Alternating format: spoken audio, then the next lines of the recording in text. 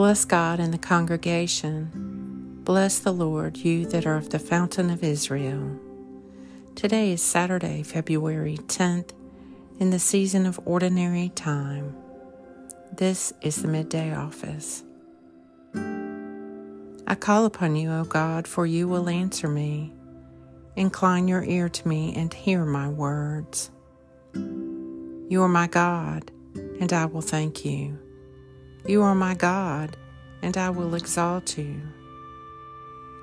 The Lord, the God of gods, has spoken. He has called the earth from the rising of the sun to its setting. A reading from the letter to the Philippians. The apostle wrote, saying, I have accepted the loss of all other things, and look on them as filth, if only I can gain Christ, and be given a place in him, with the uprightness I have gained not from the law, but through faith in Christ, an uprightness from God, based on faith, that I may come to know him and the power of his resurrection. Philippians 3. The Lord, the God of gods, has spoken. He has called the earth from the rising of the sun to its setting. The Midday Psalm. All the ends of the earth shall remember and turn to the Lord, and all the families of the nations shall bow before him. For kingship belongs to the Lord.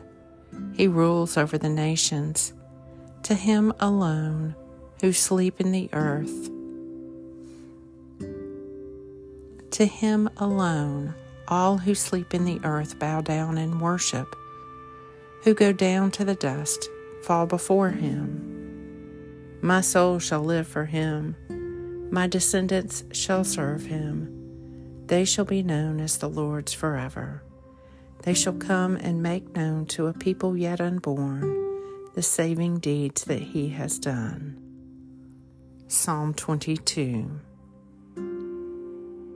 The Lord, the God of gods, has spoken. He has called the earth from the rising of the sun to its setting.